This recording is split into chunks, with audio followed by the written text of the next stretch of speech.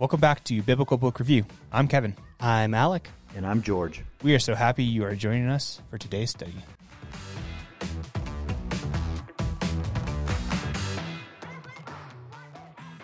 Welcome to the first episode of Biblical Book Review. That is a mouthful, isn't it, Alec? Yes, it is. But we may shorten it. I know you have an abbreviation that you're working on, but yeah, BBR. BBR is the abbreviation. Real creative, but it's a great new podcast that we think will be beneficial to us and to anyone that wants to listen and follow along with us, for sure. Yep. I am Kevin MacDonald. This is my second podcast. So Alec and I, Alec Robinson, have been doing Meet the Ministers podcast, if you are familiar with that. But we have decided to start this one off of Biblical Book Reviews. And we decided to bring in Alec's dad. I don't know how my arm got twisted on that one, but we have George Robinson with us for this podcast. And it's good to be with you. I'm looking forward to these book reviews. And I believe there are several in our libraries that can qualify as something that we can glean valuable information and share that with many others. So I'm looking forward to it. We are going to focus mainly on old books. And how old are those books, Alec? Well, I really, you look at your library, especially if you're a minister or if you like old books. Most of your books are written probably not in this century. And a lot of the books that we're going to look at probably in previous centuries and even older centuries. I know the first book that we're going to be looking at is written in the 1800s. And so these books that we're looking at, obviously they're not scriptural. They're not scripture, but they are scriptural. They are books that run adjacent to the scriptures, and they focus on teaching us something from the scriptures from a point of view that maybe from a bygone era. But there's some really great information that we can glean from it. I know if you read any kind of spiritual books nowadays, really kind of shallow, very surface level, maybe fluffy is the word that you want to use there, but not really in depth. That some of these people that turn of the century 1800s, right before Reformation and all these types of things that are starting to happen in our nation. They had some really great insight into the scriptures, and we can glean a lot from it.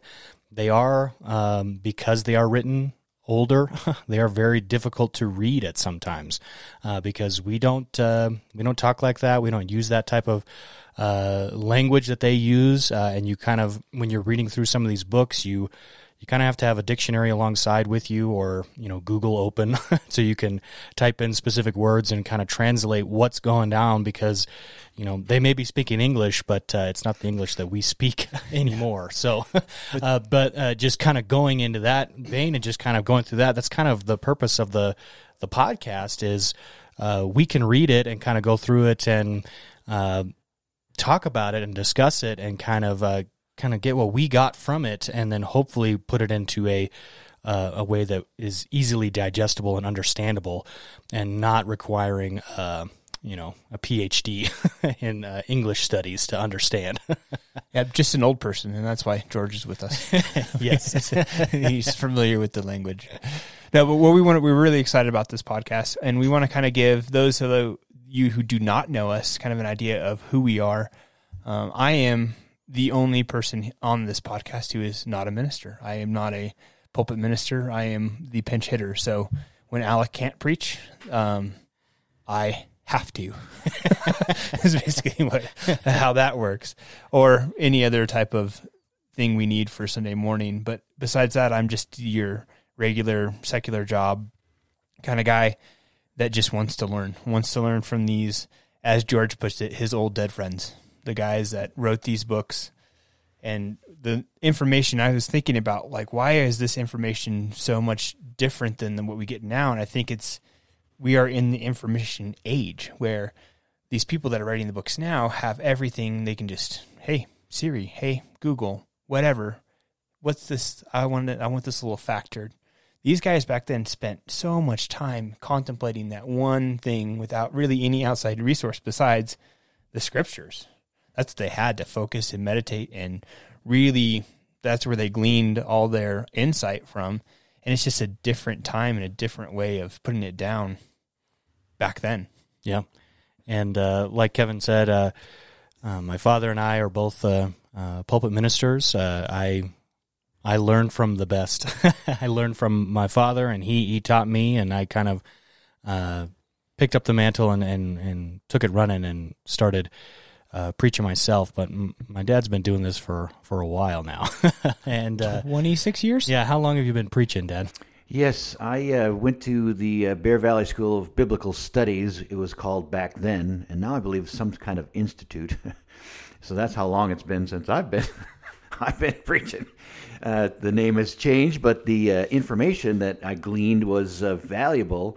I went to school back there in 1996, graduated in 98, went off into the intern program in Durango, and then up into Canada, do some mission work, and then back to the States. And so since 1996, kind of full-time.